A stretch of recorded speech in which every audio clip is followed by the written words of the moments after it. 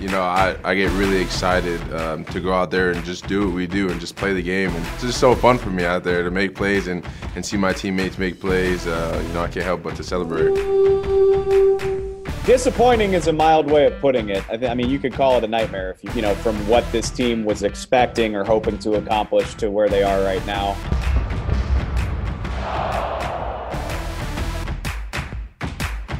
Viking fans, welcome to the MVP, the Minnesota Vikings podcast. I'm your host, Cy Amundsen. This is episode 68, and we are celebrating a rare win in Soldier Field. 3 in a row for the Vikings, a Monday night victory against the Bears. Joining me, Chris Corso, Jay Nelson from Vikings.com. Got a fun show ahead of you guys. Linebacker Eric Wilson sits down with Chris Corso. Vikings.com Eric Smith sits down with the Cowboys reporter. But before we get there, for the last few weeks I've been saying we should jump in, we should spend less time focusing on what happened and we should spend more time focusing on what's about to happen because our show comes out on Thursdays. But I'm going to go against my own rules here, guys. A win in Soldier Field. And it was the sort of game that we've lost. Time and that sort of game that plays out at that slow pace with that sort of low scoring and a few weird events with a kickoff return touchdown and a botched extra point. That is the game that we have lost in that building time and time again. So it felt really, really, really good to get the win. And Chris, I'll start with you. I'm going to let you take your little Kirk Cousins victory lap here because what I've said for the last few weeks and what I said going into this game was he is going to have to step up. He is not going to be able to play the same role he played against the Packers and against the Lions, and he did step up. I love it, Cy. I mean, 10 of 11 on third down. That's where it mattered most. Cousins was 10 of 11 on third down. Can I repeat that to you, Cy? You already did. He stepped up. He stepped up in all the big moments. The pass to Thielen on the touchdown for the one-handed catch was in an area that only he could make that play. And then the final touchdown to Thielen was a perfect route by number 19, but the ball was also put in a place where no mistake could be made. It was probably one of the best games that he's had this season, that's for sure. And he didn't make the mistake. He did not make the mistake. I know there was an interception, but it wasn't his fault on that play. And he did the thing that he was talking about, hitting the singles, not going for the home run. The next step is taking that big shot down the field and hitting the home run. I'm glad you said that because I'm going to call how I feel about the quarterback the Kirk Cousins spectrum. Where are the expectations for Kirk landing currently on the Kirk Cousins spectrum? And the last 2 weeks when Dalvin Cook was kicking ass, you go out there, you don't make any mistakes, and you make a few throws and you go win this football game. We all knew that in this game he would have to move down that spectrum a little bit. He'd have to step away from game manager into making a few throws. And you hit on the head there, Chris. What I personally think is that at some point this season, in moments where it's necessary, can and will be able to evolve into doing what he did against the Bears, who are a fantastic defense, on Monday night, and then also taking advantage of a few opportunities down the field and turning 292 into 370, turning 2 touchdowns into 4 touchdowns, that sort of situation, Jay. You're talking about the evolution and seeing some of those big moments. You got one in this game when they absolutely needed to keep the clock running. They needed to move the chains, and they hit the 54-yarder to Justin Jefferson, right? Like, that was a huge moment, not only for the entire team, but for Kirk, because that was the thing. You're staring down a third down. You're like, we got to get this in order to try to seal this victory. And even then it wasn't guaranteed. But when it happened, you saw him emote and go nuts on the field and kind of give the big yell. And I think for him, you can sit there and say as much as you want. You don't hear the chatter. You don't pay attention, blah, blah, blah. Those guys know what everybody says. And, you know, the 0-9 and all that kind of stuff, you're getting some of these monkeys off your back and you're able to get the confidence, and the team is on a roll and they're winning. And you can ride a guy like Dalvin for so far, but you're going to have Kirk step up in those big moments and to hit those kind of passes.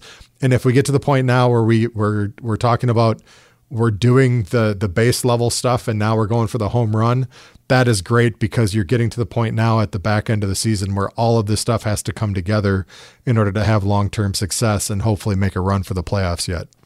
Well, let me place this this spectrum conversation onto a different player that you mentioned. Let's talk about Justin Jefferson here, because obviously both receivers had nice games. Justin Jefferson had a really, really nice game, 8 catches for 135 yards. But the number that stood out to me was targets, 10 targets. We go in to play the most difficult defense that we've seen. This is the best front seven. They put pressure on the ball. This is a very good defense. And Justin Jefferson goes out and gets 10 targets.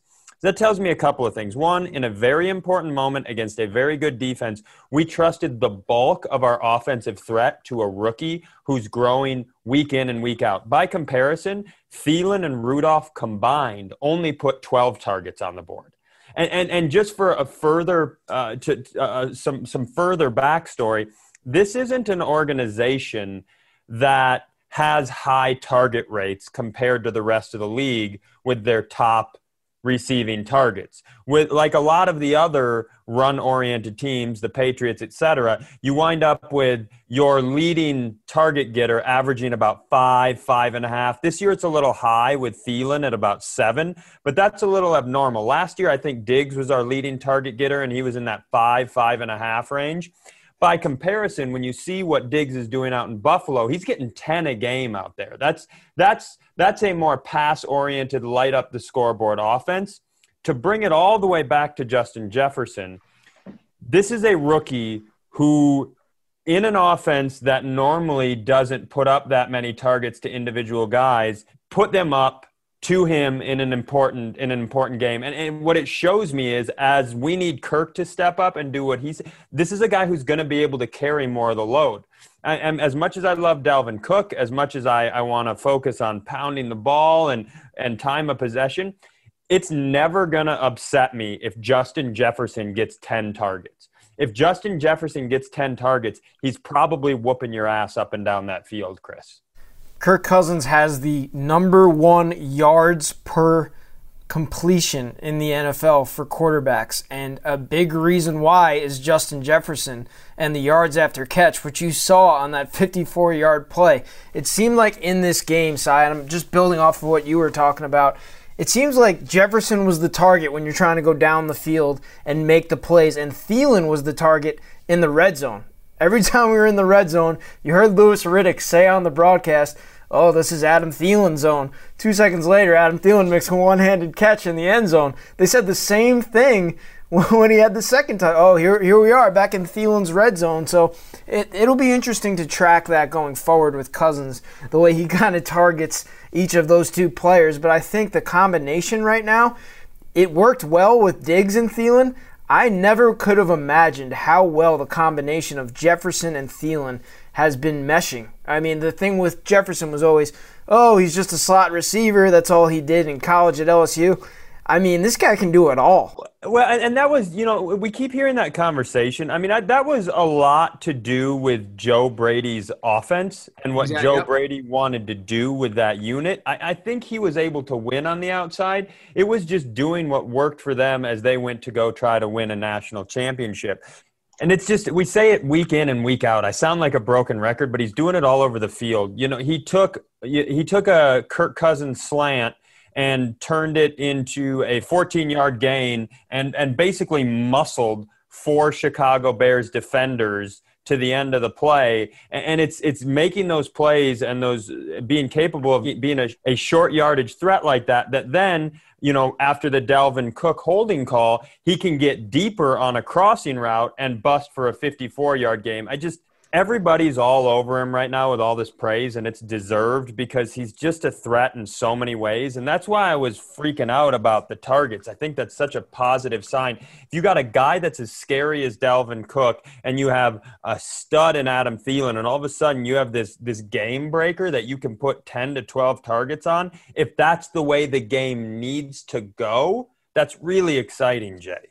In 2019, it's pick your poison, right? Is it a Thielen? Is it a Diggs? Who are you going to cover? Who's your top guy going to be on? And now you're getting back to that stage again of you have legitimately at least 3 top tier in the league targets that you can focus on. And the best part is it's not just you, it's everybody across the board in the league talking about Jefferson. You've got Hall of Famers tweeting out with Sharp was all over him saying this kid's the best rookie wide receiver in the entire league. I can tell you right now, even just in talking to the Dallas Cowboys reporter when Eric Smith was doing his stuff, they were talking about how glad they were that we got him instead of Philly, who is 1 pick ahead of us, just because of the nightmare that he proposes for everybody. So I think Justin Jefferson right now, with the rookie campaign he's on, the fact that he just tied Randy Moss's record for 4 100-yard games in a rookie season, all of that kind of stuff is showing you that the confidence is there from your quarterback. The confidence is there from Gary Kubiak. And now the confidence has got to be there for Justin Jefferson as well, who's putting in these kind of performances. And the best part for us is you're looking at this saying, this is year 1. And what does this mean not only for this year, but for all of the years to come? It's really exciting. We knew going into this game that the Chicago Bears offense was in trouble. They had struggled mightily coming into this one, and they were without their star running back. We knew they were going to have a difficult time. Yet and still, you can only accomplish the task that you are asked to accomplish. And for the Vikings to go out and keep this offense out of the end zone, Patterson might have got in, but the offense didn't, to keep them out of the end zone, to have the Bears bring the ball onto the Viking side of the 50 3 times and only come away with 3 points on those 3 possessions. They did everything that was asked of them. And given where we were in weeks 1 through 5, it's incredible. It's so exciting as a Viking fan.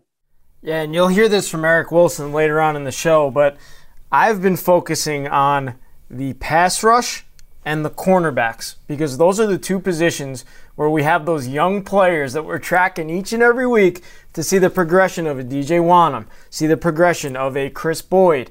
I noted that heading into the game, Chris Boyd was going to be a huge player in this game guarding Allen Robinson. I'm gonna jump in. I got a question for you, Corso. Are we getting to the point where when people start coming back, Chris Boyd might have capitalized on an opportunity here and is going to have to be in the conversation for that position regardless of who's healthy on this roster? 100%. And that was the matchup that I said heading into this game was so big. And those guys played great. Him and Gladney, you see Gladney make a huge play at the end of the game when we needed him most.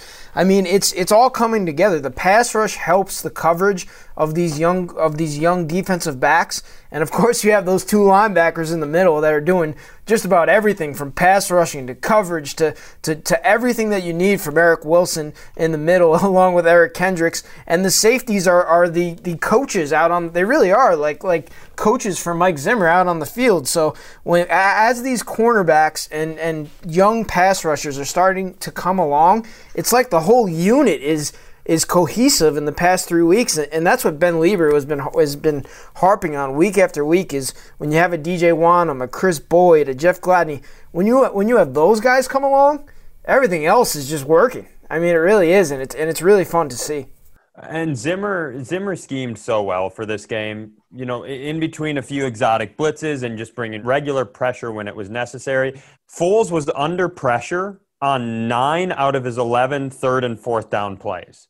I mean, that is a number that wins you a football game. One of the things that stood out, and people have been pointing it out, is the threat of the pressure. It didn't even have to come at Foles. The threat of pressure was screwing up all of their protections all night long. You had Eric Kendricks, mugging the A-gap, looking like he's going to shoot. And then when all of a sudden everything comes in, he bails out to go into coverage. But the lineman thinks he's got to get Kendricks because Kendricks is quick. And all of a sudden, everybody else is running right by him. It was just, even the threat of pressure was screwing up their offensive line all night. And, the best part for me was seeing your Hercules Mataafa, who had struggled a little bit earlier in the season, now being put in that pass rusher position. Defensive seeing end. Guys like him. Yeah, seeing him and DJ Wanham seeing those younger guys being able to get their shot, and even Afadi, he was in the backfield a couple times too, and it's seeing those young guys, like you're saying, Corso, seeing that pass rush coming together. It just wreaked havoc, not only for Foles, but for the rest of the team, because we knew that their running game was basically not a thing for the evening. And if that's the case, and you tell Zimmer that, it's going to turn into pressure all night long. And just to see if Foles could handle it, and not only Foles, but that offensive line for Chicago struggled all night long. All right, we do have to, before we move on, we have to talk about the one negative. I know we're excited about the win. I know we don't get wins in Chicago very often, but we can't walk away from this game without discussing the special teams. Chris, a really rough night overall for the unit after a really rough week last week in Detroit.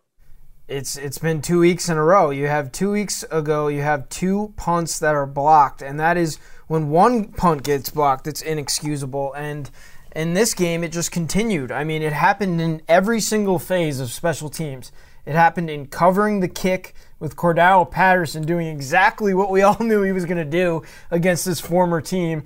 And it happened when Dan Chisena, as a gunner, runs down the field and has a perfect opportunity to down the Bears at the 1 and steps his back foot on the line. Like, that's your job on this team, to make that play. And that play is a huge turn in a game where the Vikings were completely shutting down the offense for the Bears, as we talked about already. And when these special teams blunders happen, I mean, they're game changers. And you see Mike Zimmer lose it on the sideline. I think the accountability has to come from everybody. I mean, Mike Zimmer, he's probably sitting in those special teams meetings this week. I can promise you that. And it happened on Austin Cutting on the long snapper on an extra point, which that's a play where the Vikings could go up 7 points. Instead, they go up 6 and have to play defense for the lives of them. And one play to Anthony Miller could have caused us to lose that game. So these things have to get fixed. There's no excuse for them. That's the biggest thing. There's no excuse for them. And if they don't get fixed, it's going to cost us a big game down the line.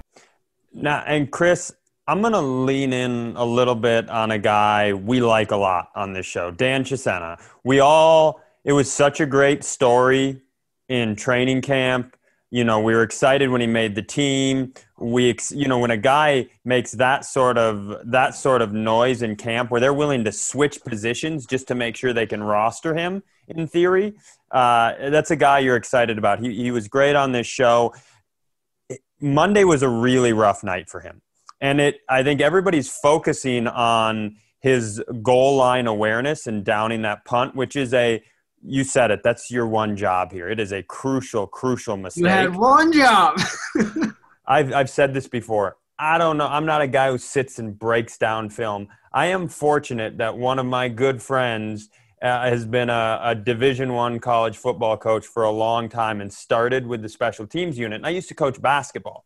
And I remember him telling me, and he was a basketball coach in the summer times. He worked with some AAU stuff. That's how I got to know him.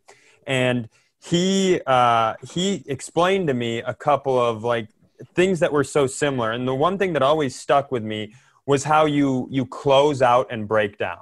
When you're a basketball player, if you're rotated on defense and the ball swings around the arc and your guy gets it out on the three-point line, you can't just fly out there, stick your hand in the air and try to block a three, or he's going to pump fake and embarrass your ass, right?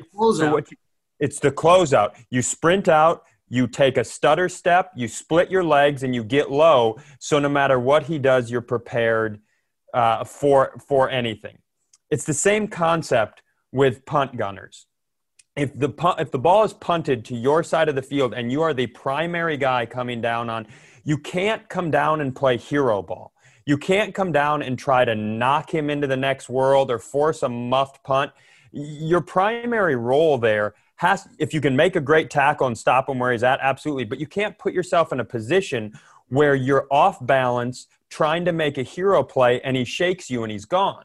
The same thing happened in the Cordarrelle Patterson return. And Cordarrelle does this thing where Cordarrelle can hook at 90-degree angles, where he'll come out of the end zone and he'll just crank right at almost 90 degrees. And you're like, oh, He's going all the way, and then boom, just another one immediately, and he shoots right through you. And when he made that move and Dan was out of position, it doesn't matter what the rest of these guys do. When he gets busted there, everybody else's angle's gone, and when you're dealing with somebody like Cordero Patterson, who is Hall of Fame level, you're dead. We saw the argument on the sideline. We saw the tweets. So I think everybody is acting like the Vikings special teams unit is a flaming ship that's about to sink. And my point with bringing all this up is it's that simple with special teams. When you got a bunch of guys racing down the field at full speed trying to do their job, it's that simple. When you have one guy overplay and somebody else can't correct for it, things can go the wrong way in a hurry. So I'm not at this place where I'm nightmare concerned about our entire unit after these 2 weeks. That was both frustrating to see and also gave me hope that we like Dan. I would assume that is not going to be – I don't think that's been a thing all year. I don't think it'll continue to be a thing. My hope is that corrects itself. And, I don't know what the hell to say about the cutting snap. A guy who was out for it's, that was a tough mistake. But as long as it's a mirage, not a trend, right? As long as this is a week to week thing, and there's small things that can be corrected, like you said, it might be just a guy had a bad night. It might be something where they can use it as a teachable moment, especially for a guy who's 10 weeks into his NFL career. But I think what it really turns into for me with this stuff is, you had 2 back-to-back games where it seems squirrely, and the hard part is we're playing on some of these games where the margin of error is super thin, and so it just amplifies that stuff even more. And when it comes down to the end of the game and you're looking at that one extra point, or you're looking at the fact that it was the touchdown because the offense and defense played so well, I think, as Zimmer said when they asked him at the end of the game, are these guys giving you sleepless nights and giving you some gray hairs? And he said yes. It's definitely something that is on top of mind for those guys that they'll definitely pay attention to this week. So as long as it doesn't turn into something where you just start gripping so tight and thinking about it too much, hopefully they can just correct these small minor pieces and make it a 1 week thing instead of making it a rest of the season thing. So I have faith in the coaching staff and the players to clean that stuff up, and we'll get another crack at it here on Sunday versus Dallas. Yeah, to me, because it doesn't feel like I point all that out, and I'll now say it doesn't feel like you have a kicker with the yips. When you have a kicker who's shanking important kicks, you just sit around all season waiting for the important shoe to drop that ruins an important game. To me, this is a guy who, like I said, just overplayed a bit. That was where a lot of the issues came from in terms of coverage and like Corso said, the downing the punt. And those are correctable. Those are teachable. Those are fixable. Those don't feel like our kicker's missed 7 43-yarders this season and now he has to hit a 42-yarder to win a playoff game. It doesn't feel like that. It's why, as frustrating as that was to feel, it's why I'm not sounding the alarms that some people on Twitter are. Download Vikings Now, the team's connected TV app, to watch all of your favorite Vikings programming on your Apple TV, Roku, or Amazon Fire TV. Search Vikings Now with any compatible device to begin watching videos. Watch full episodes of TV shows such as Vikings Game Plan and Vikings Connected, plus digital programming like The Voyage. Also watch game highlights, player and coach press conferences, and much more. It's Vikings.com/CTV for info. Dallas Cowboys. This is, we talked about this. You got the win you needed to get. You got the win you wanted to get. Now let's get some wins that everybody says we're supposed to get. Andy Dalton looks like he's going to be back and he's going to be ready to play. I'm never the guy who's like, this is a team you're going to beat. This is a bad team. That's nonsense in the NFL. But this is a matchup that should bode well for what the Vikings are doing right now. And I think it's also kind of their defense hasn't been strong. I don't think that's a surprise to anyone. So a lot of the things you've been doing on offense, you got to be really excited to be able to we were talking about pick your poison. The other team, they're like, who are you going to stop? This week, we might get to pick the poison that we feed them. That's the sort of situation we have in front of us here. I think the more interesting thing is if Dalton does play, he's not a bad quarterback. He's an NFL veteran. They have weapons all over the field, and it'll be interesting to see how the defense stacks up, Jay. Yeah, and I think, like you just said, the Andy Dalton factor is the huge factor in my mind. Between Ben DiNucci and Garrett Gilbert, they have not done hardly anything to light the world on fire here. Dalton is the one piece that could come in here and be the X factor because, as we've talked about in the past, it is the most important position on the team. And I think once you saw Dak Prescott, fall away, he was the thing that was making up for the mistakes they had on defense. So I think for Dallas, if Andy Dalton's back, at least it gives them a little shot in the arm and some juice to know that they have somebody back there who has the chance and the potential to have a big game. But even then, the last couple of times we've played him, he hasn't had that great a game against us. And I think Zimmer knows where all of the warts are potentially in his game just from his years in Cincy. So I'm thinking that if you're the Vikings defense right now, like you said, you kind of get to pick the poison to give him. And again, for Dallas, if you can make them one-dimensional and make them be forced to have to run, then it completely changes the defensive scheme and what you can do to lock them down. So similar to before, if you can take Dallas and make them one-dimensional like we did in Chicago, then you should be able to control that game. Now, weeks 1 through 5, the Cowboys were putting 32 points a week on the board. Prescott was all over. I saw a statistic where Dak Prescott is still ahead of multiple starting quarterbacks in terms of total yardage, and he hasn't played for 4 or 5 weeks here now. Weeks 6 through 9, they've only averaged 10.25 points a game. Neither of those are numbers that matter to me. They're obviously not going to be who they were with Dak Prescott out there, and I don't buy into this 10 points a game number if Andy Dalton is back because there's just a lot of weapons out there. And a thing I'm always saying to Chris on and off the air is, I don't want to see DJ Wanham stop a third-string running back on second down. I want to see DJ Wanham and Afadi and guys who have to contain the run. I want to see him do it against Zeke Elliott. These young corner, we were talking about Chris Boyd early in the show. Is he really making a name for himself and making a case for keeping this job regardless of what happens? Well, I want to see what happens against Amari Cooper and CeeDee Lamb and Michael Gallup. So I think you won't see the dismal performance that you've seen the last few weeks. And I think it's an opportunity a little bit to see how some of these improvements stack up against a little higher end talent from a skill position standpoint than maybe we saw this past week, Chris. They have a lot of talent at their skill positions. And as a Amari Cooper fantasy owner, I can tell you that he has not been producing the way he has early on in the season with Dak Prescott. With these rookie quarterbacks like Ben DiNucci and Andy Dalton and the other one who even knows who he is at this point. But, yeah, he has not been producing in the way that he was Cooper Rush. Thank you, Cooper Rush. He has not been producing the way he was earlier in the season, and the same goes for the rest of the wide receivers. So if I'm Mike Zimmer, I am keying in on Ezekiel Elliott, and I am stopping him. I am not letting him beat us. Because this Cowboys offensive line is not the Cowboys offensive line of years past. It's more like the Bears offensive line who we played this past week. They're roughed up. Between COVID and injuries, and it's just not the same offensive line. Zeke Elliott has not had the success as he's had, and I'm going at the running back. I'm stopping him, and I'm making Andy Dalton beat me through the air. They've turned the ball over an absurd amount of times. They're minus 13 on turnovers, 8 interceptions, 12 lost fumbles. They've only caused 7.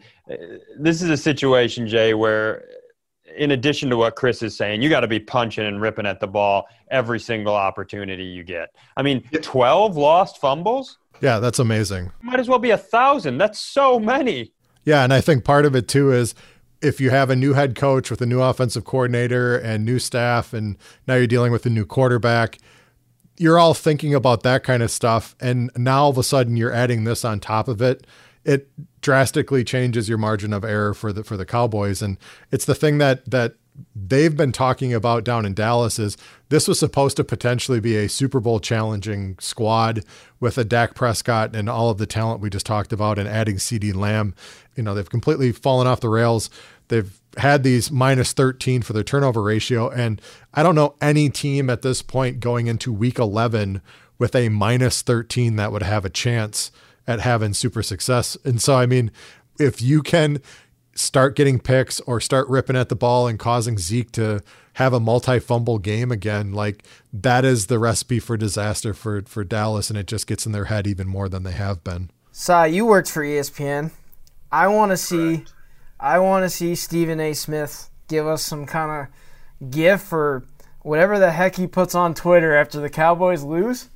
I want to see that this week because they still believe that they have a chance to make the playoffs. They're in the NFC East. Exactly, and I want to see. They probably do. What, are they not in the playoffs right now? They're very close. I have Giants friends being from New York who are all on the hype train at 2-7. So, I mean, this division. And people from New York are so cool. They don't need that much. They really don't.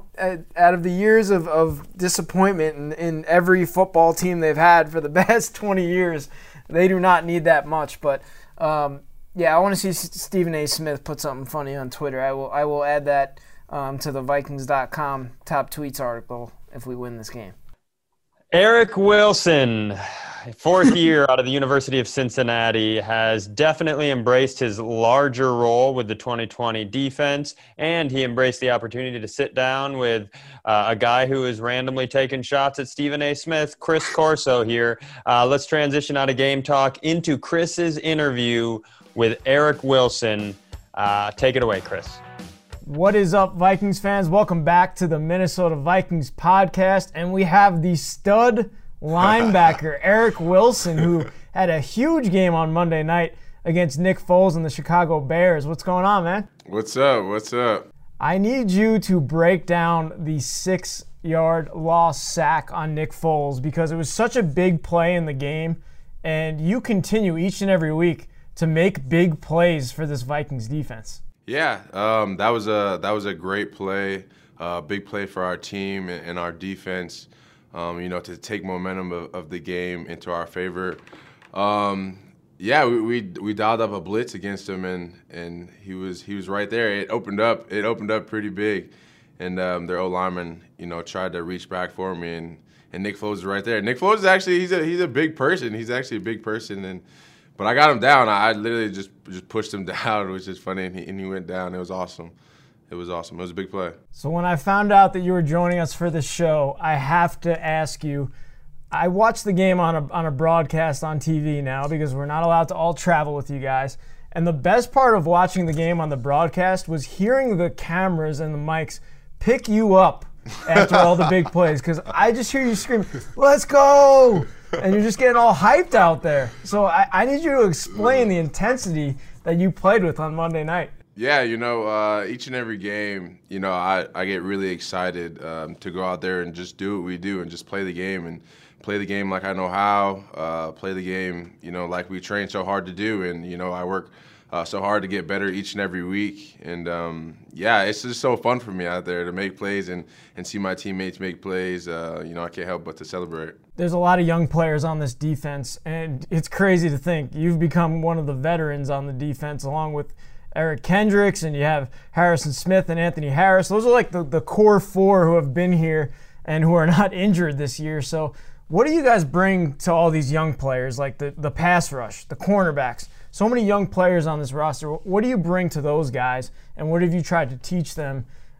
You've been a part of so many successful Vikings defenses over the years. I think what's important is to let them know, like, if they're playing right now, like, they can do whatever it is that we need them to do, and they need to just have confidence and trust the techniques that the coaches teach, that we practice each and every day, that they practice on their own. Trust the technique and just go out there and do it and have fun doing it and play full speed and not think too much. And, I think we've been doing that and I think our younger players have gotten so much better in all facets of the DBs, the linebackers, and the D-line. They've gotten so much better, and they're making plays now, and they're having fun doing it. So it's fun to watch. We were talking before the show, and you joined us on Under Center with Kirk Cousins a few weeks ago, and it was right after the Seattle loss by 1 point, which was almost like it seemed like you guys really started to pick it up in that game, especially from a defensive side of the ball against Russell Wilson.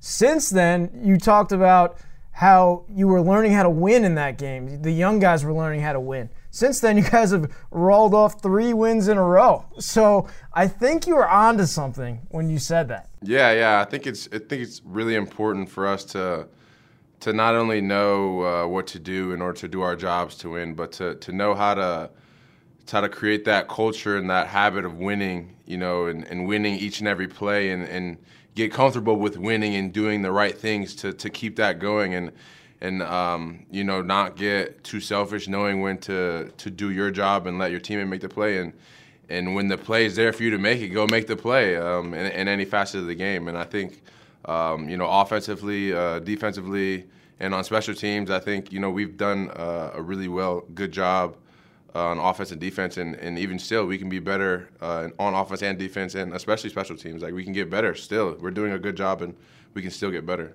What are your expectations for the rest of the season? Do you feel the tide changing here? Do you feel a playoff run coming? Definitely. I think our team is really talented, and even like people have seen on these games that we've won, they've seen what we can do and how talented our team is. And I've seen from the earlier in the season like how good that we were, and sometimes it comes down to a couple plays, and we have to be great on those couple plays, no matter when it is in the game, no matter who we're playing, where we're playing, how many fans in the stands, we can win. And I have confidence in myself and in my team. Everyone hears about Mike Zimmer and his impact on this Vikings defense, but your linebackers coach, Coach Adam Zimmer, obviously Mike Zimmer's son, he's more of a quiet type than his dad, but can you talk about what his impact has been on your career? Because I know he has spoken highly of you since finding you out of the University of Cincinnati as an undrafted free agent. So what kind of impact has he had on your career? I think I definitely know he's taught me a lot just about the game and the different areas of just playing linebacker and knowing what the D-line's doing in front of me and know how to play off of them, and knowing how my play can affect the DBs behind me and how we all play together.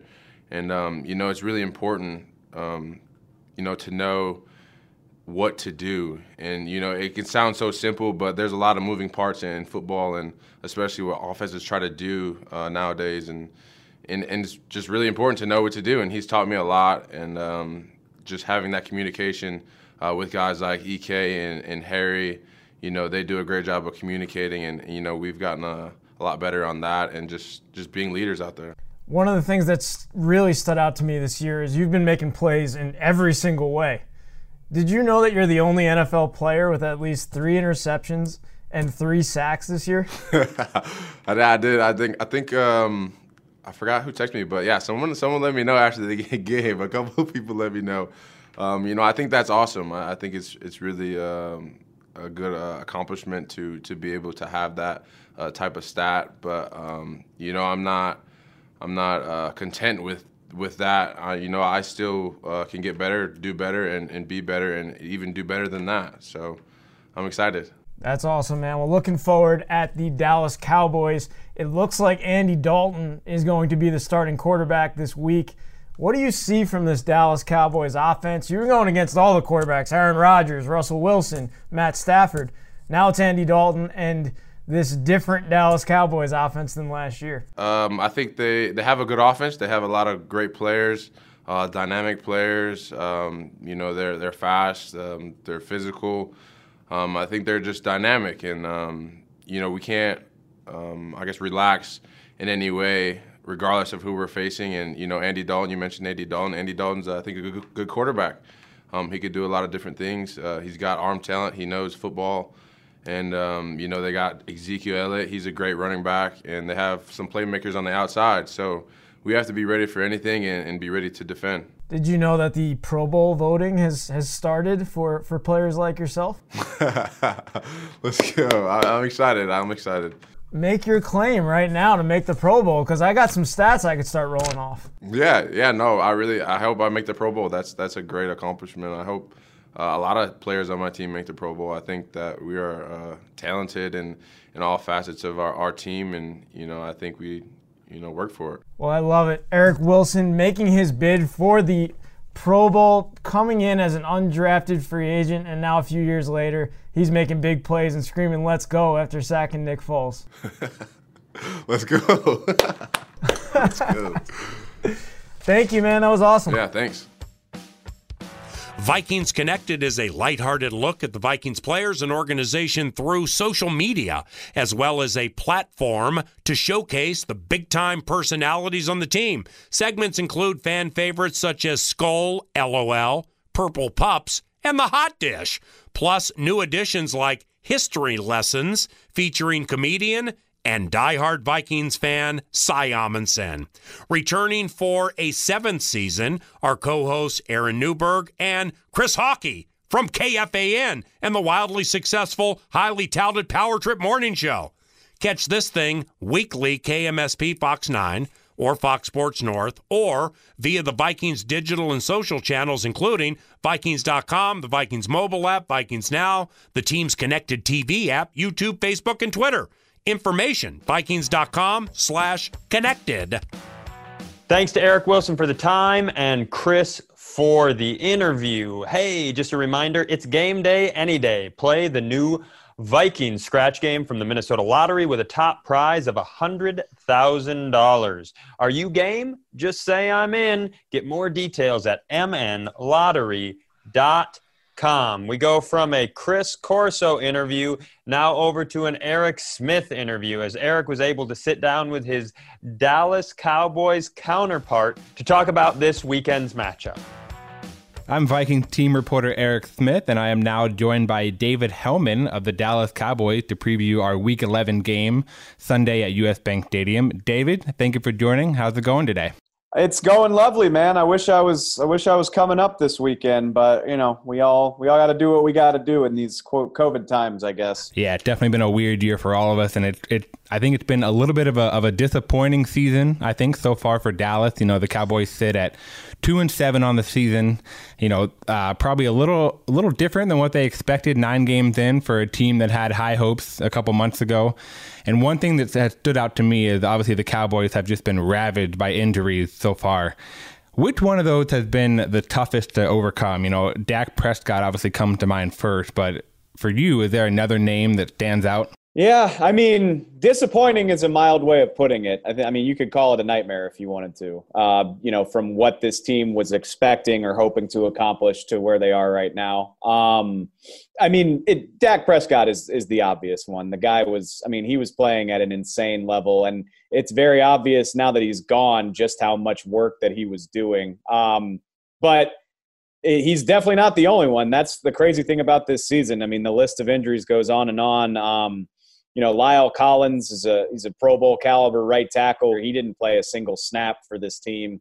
He got, it was obvious in training camp that he was probably going to spend most of the year on IR. And then Tyron Smith, who, is a Hall of Fame caliber left tackle. They got 2 games out of him. So not only do you not have your quarterback, but you don't really have the anchors of your offensive line either. And, if you're not going to have Dak, you would like to have that type of protection for Andy Dalton and the other quarterbacks that have played behind him. One bright spot that I've seen from the Cowboys so far this season would be rookie wide receiver CeeDee Lamb. It seems like he's making a pretty solid impact so far. And he'll be one of 2, really good rookie wide receivers on the field Sunday. Obviously, the Vikings have Justin Jefferson.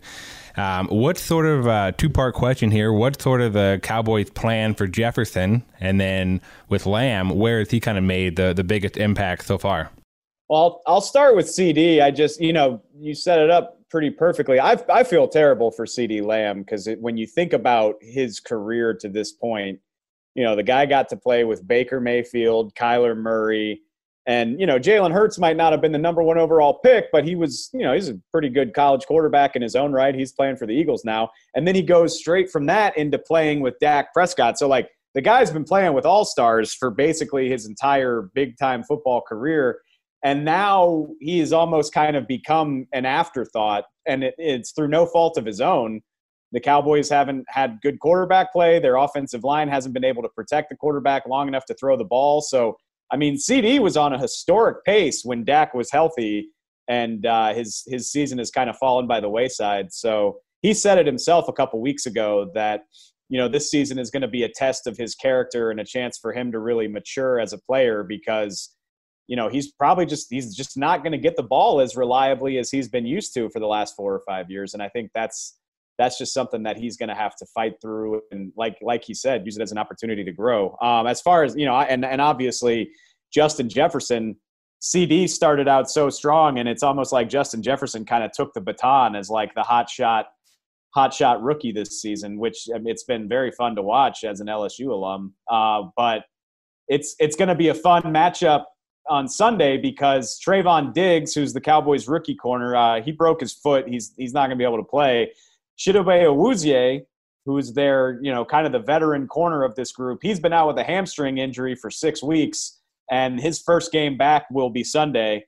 And, hey, welcome back to the league, buddy. You got to go cover the hottest in the league right now. So that's going to be a really interesting matchup, and we'll find out very quickly how good Cheeto's hamstring feels because if he's not 100%, I have a feeling Justin Jefferson's going to have himself a nice day. You mentioned the injuries on defense. That it's been an up and down year for that unit as well. I think heading into this game, they rank last in points allowed per game at 32.2. Have injuries been the struggle there? Has it been poor play? And who's the guy that the team is kind of counting on to maybe help turn the tide a little bit? You're being very nice, and I appreciate that. I don't know if up and down would really. I mean, it's just been down. It's been a nightmare year for the Dallas defense. And I think it's a little bit of everything. You can probably point to injuries. They signed Gerald McCoy in the offseason. They didn't get a single snap out of him. He tore his quad in training camp. Leighton Vander Esch broke his collarbone in the season opener. And then, they've had injuries all over their secondary. Cheeto Awuzie, I already mentioned him. Anthony Brown spent some time on injured reserve. And now their promising rookie Trayvon Diggs looks like he might be out for the rest of the year. So there have been injuries, but at the same time, injuries don't really do justice to what we've seen. I mean, this is a team that was allowing 35 points a game for a solid month. They let the Cleveland Browns rip off 307 rushing yards on them back in October. So, I mean, they have had some really, really atrocious performances. Washington ran for 200 yards on them, which Washington is one of the worst offenses in football. So I think it's been a combination of injuries. The front office probably didn't do a very good job of evaluating free agent talent this past spring. And then on top of that, I think it's taken these guys a really long time to adjust to Mike Nolan's scheme. So they played really, really well against Pittsburgh. I'm very interested to see if they can do it again against Dalvin Cook. I think that's going to be a huge challenge. If I'm looking at somebody who's going to pick it up, DeMarcus Lawrence is the obvious one. Anytime you have a $100 million defensive end on the roster, you're looking to him to spark things. And then these Cowboys linebackers, Leighton Vander Esch was injured for much of the beginning of the season, and Jalen Smith has really had a down year. And if the defense is going to be significantly better, those two linebackers are going to need to play great over these last 7 weeks. I mean, there's really no way to sugarcoat it based on what you've said. It's been a tough season in Dallas, and like we said earlier, they sit at 2-7, but somehow, some way, they're within striking distance in the NFC East. The Eagles lead that at 3-5-1. So I know they're a couple games back right now. What makes you think Dallas has a chance to get hot and be a playoff team? Is that a possibility? I mean, you can't rule it out. And, a lot of Cowboy fans kind of scoff when you say that because it's been really ugly here for about 6 weeks. But, I mean, it's a terrible division. There's no way around it. And I think this Vikings game is going to be a really great litmus test for just how good this team can be.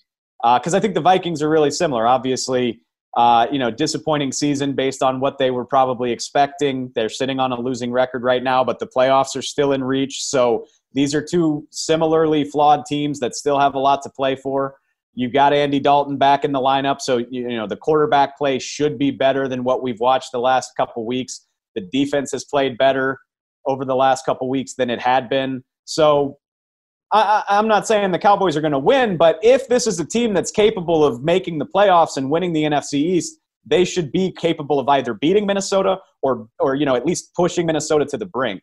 And if they can do that, that gives me a lot of confidence because they still get to play all three of their NFC East rivals down the stretch. So if they can keep it close with Minnesota or maybe beat Minnesota, they should be good enough to beat Philly, New York, and Washington, maybe sneak a win over a San Francisco or somebody like that. So how they play on Sunday, I think, is going to tell us a lot about whether they can stay in the race for the next month or whether they drop out. David, we definitely appreciate your time, and hopefully we get a good one on Sunday. That would be great. I appreciate it, y'all. Anytime. Big thanks to Eric Smith for another fantastic interview. It's always fun to get the opposing side's point of view. Before we get you guys out of here, reminder, Pro Bowl voting has begun. Fans can go to NFL.com/pro-bowl/ballot. And I know what you're saying, Si. That's an insane web address that I have to listen to you say. Correct you are, person with headphones on. So I'll give it to you one more time. Fans, go to NFL.com/pro, P-R-O, dash, the symbol, not the word dash, bowl/ballot. Huge shout out to whoever came up with that awesome piece of information. Jay put in the document the current players listed for fans to vote on. And guys, it's everybody. Jay, I'm not going to read all these. You just listed the entire team. Everybody, here's the thing. They're starters. They're available. Go out, vote for every Viking, vote for the players you love. I would really love, I mean, I know. I voted for Kirk Cousins like 3 times today. That makes the most sense in the world, Chris. I'm going to stomp here a little bit for Brian O'Neill.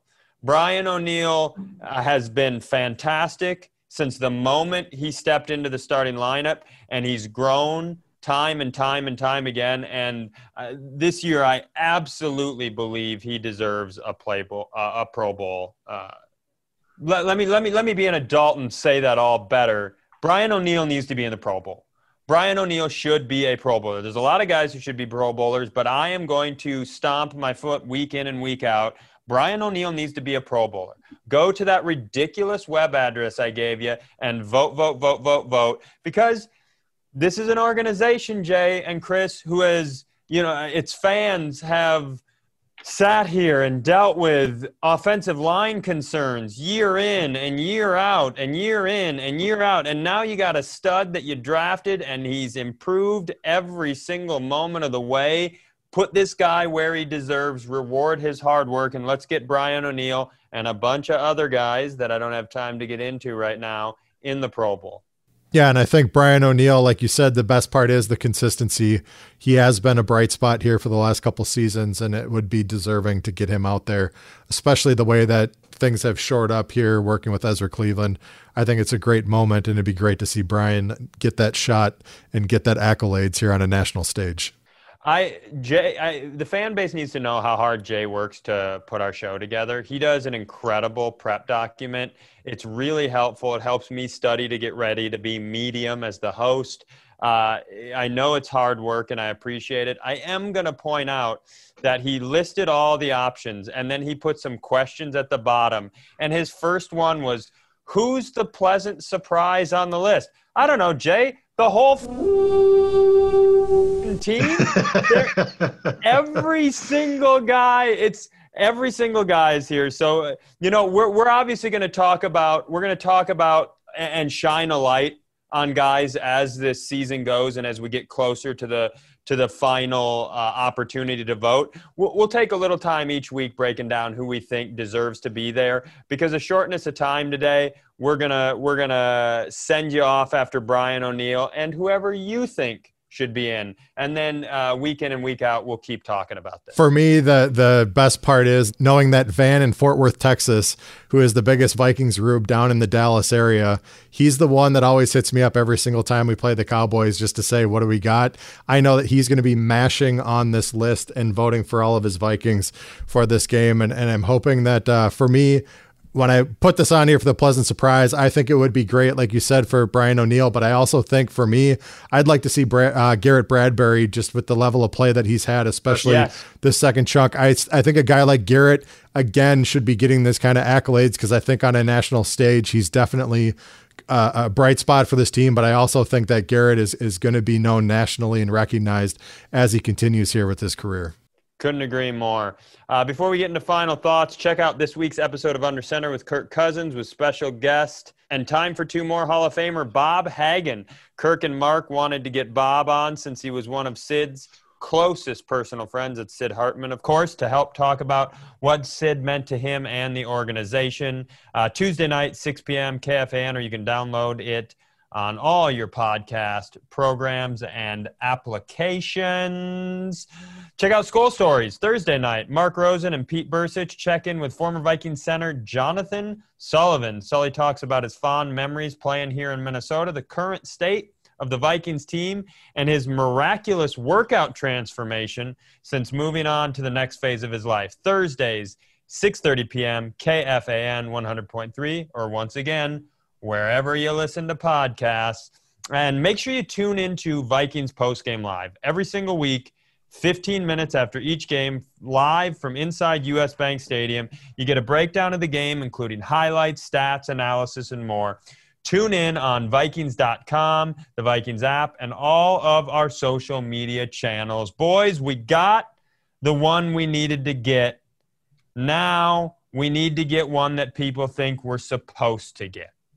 This is an opportunity for us to get back to 500 and walk the rest of the season going forward. What's your last thought as we walk away, Jay? The way that you've handled this the last 3 weeks and taking away the one or two things that they absolutely find critical to function for the other team. Dallas is in the same boat. We know the quarterback play has been shaky. Like Corso said, Zeke Elliott is going to be a key. We've shut him down last year. Do the same thing again this year. Just make him one-dimensional and then just squeeze like we did with all of the pressure that we had against Chicago this past weekend. Christopher Corso? Let's have Kirk go deep. Let's throw it deep. Let's just break all hell loose and just have a day.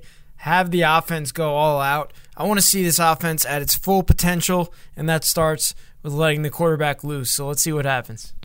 I love it, Chris. I'm going to say we talk about this being a young group, and we talk about the experience they're gaining and the improvements they're making.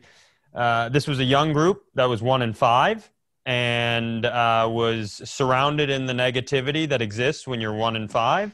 This is now a young group that is 4-5, has won 3 in a row, and is surrounded by all the positivity that's being heaped on them locally and nationally. And now you walk into a game that people feel like you should win.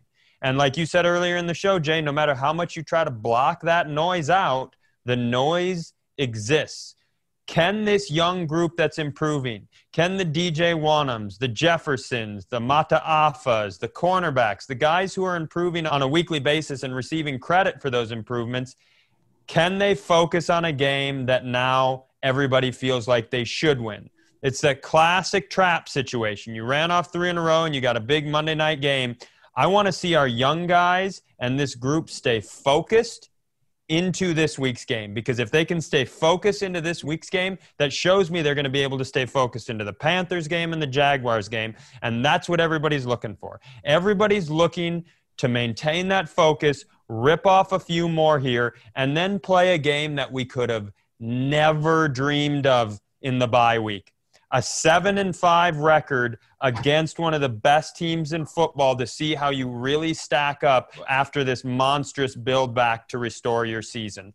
So I would like to see the young guys stay focused and committed and play really well on Sunday, despite, the idea that they might not be playing a top-level opponent. That's going to do it for us here on the Minnesota Vikings podcast. For Chris Corso, Jay Nelson, thank you guys so much. We will see you next time.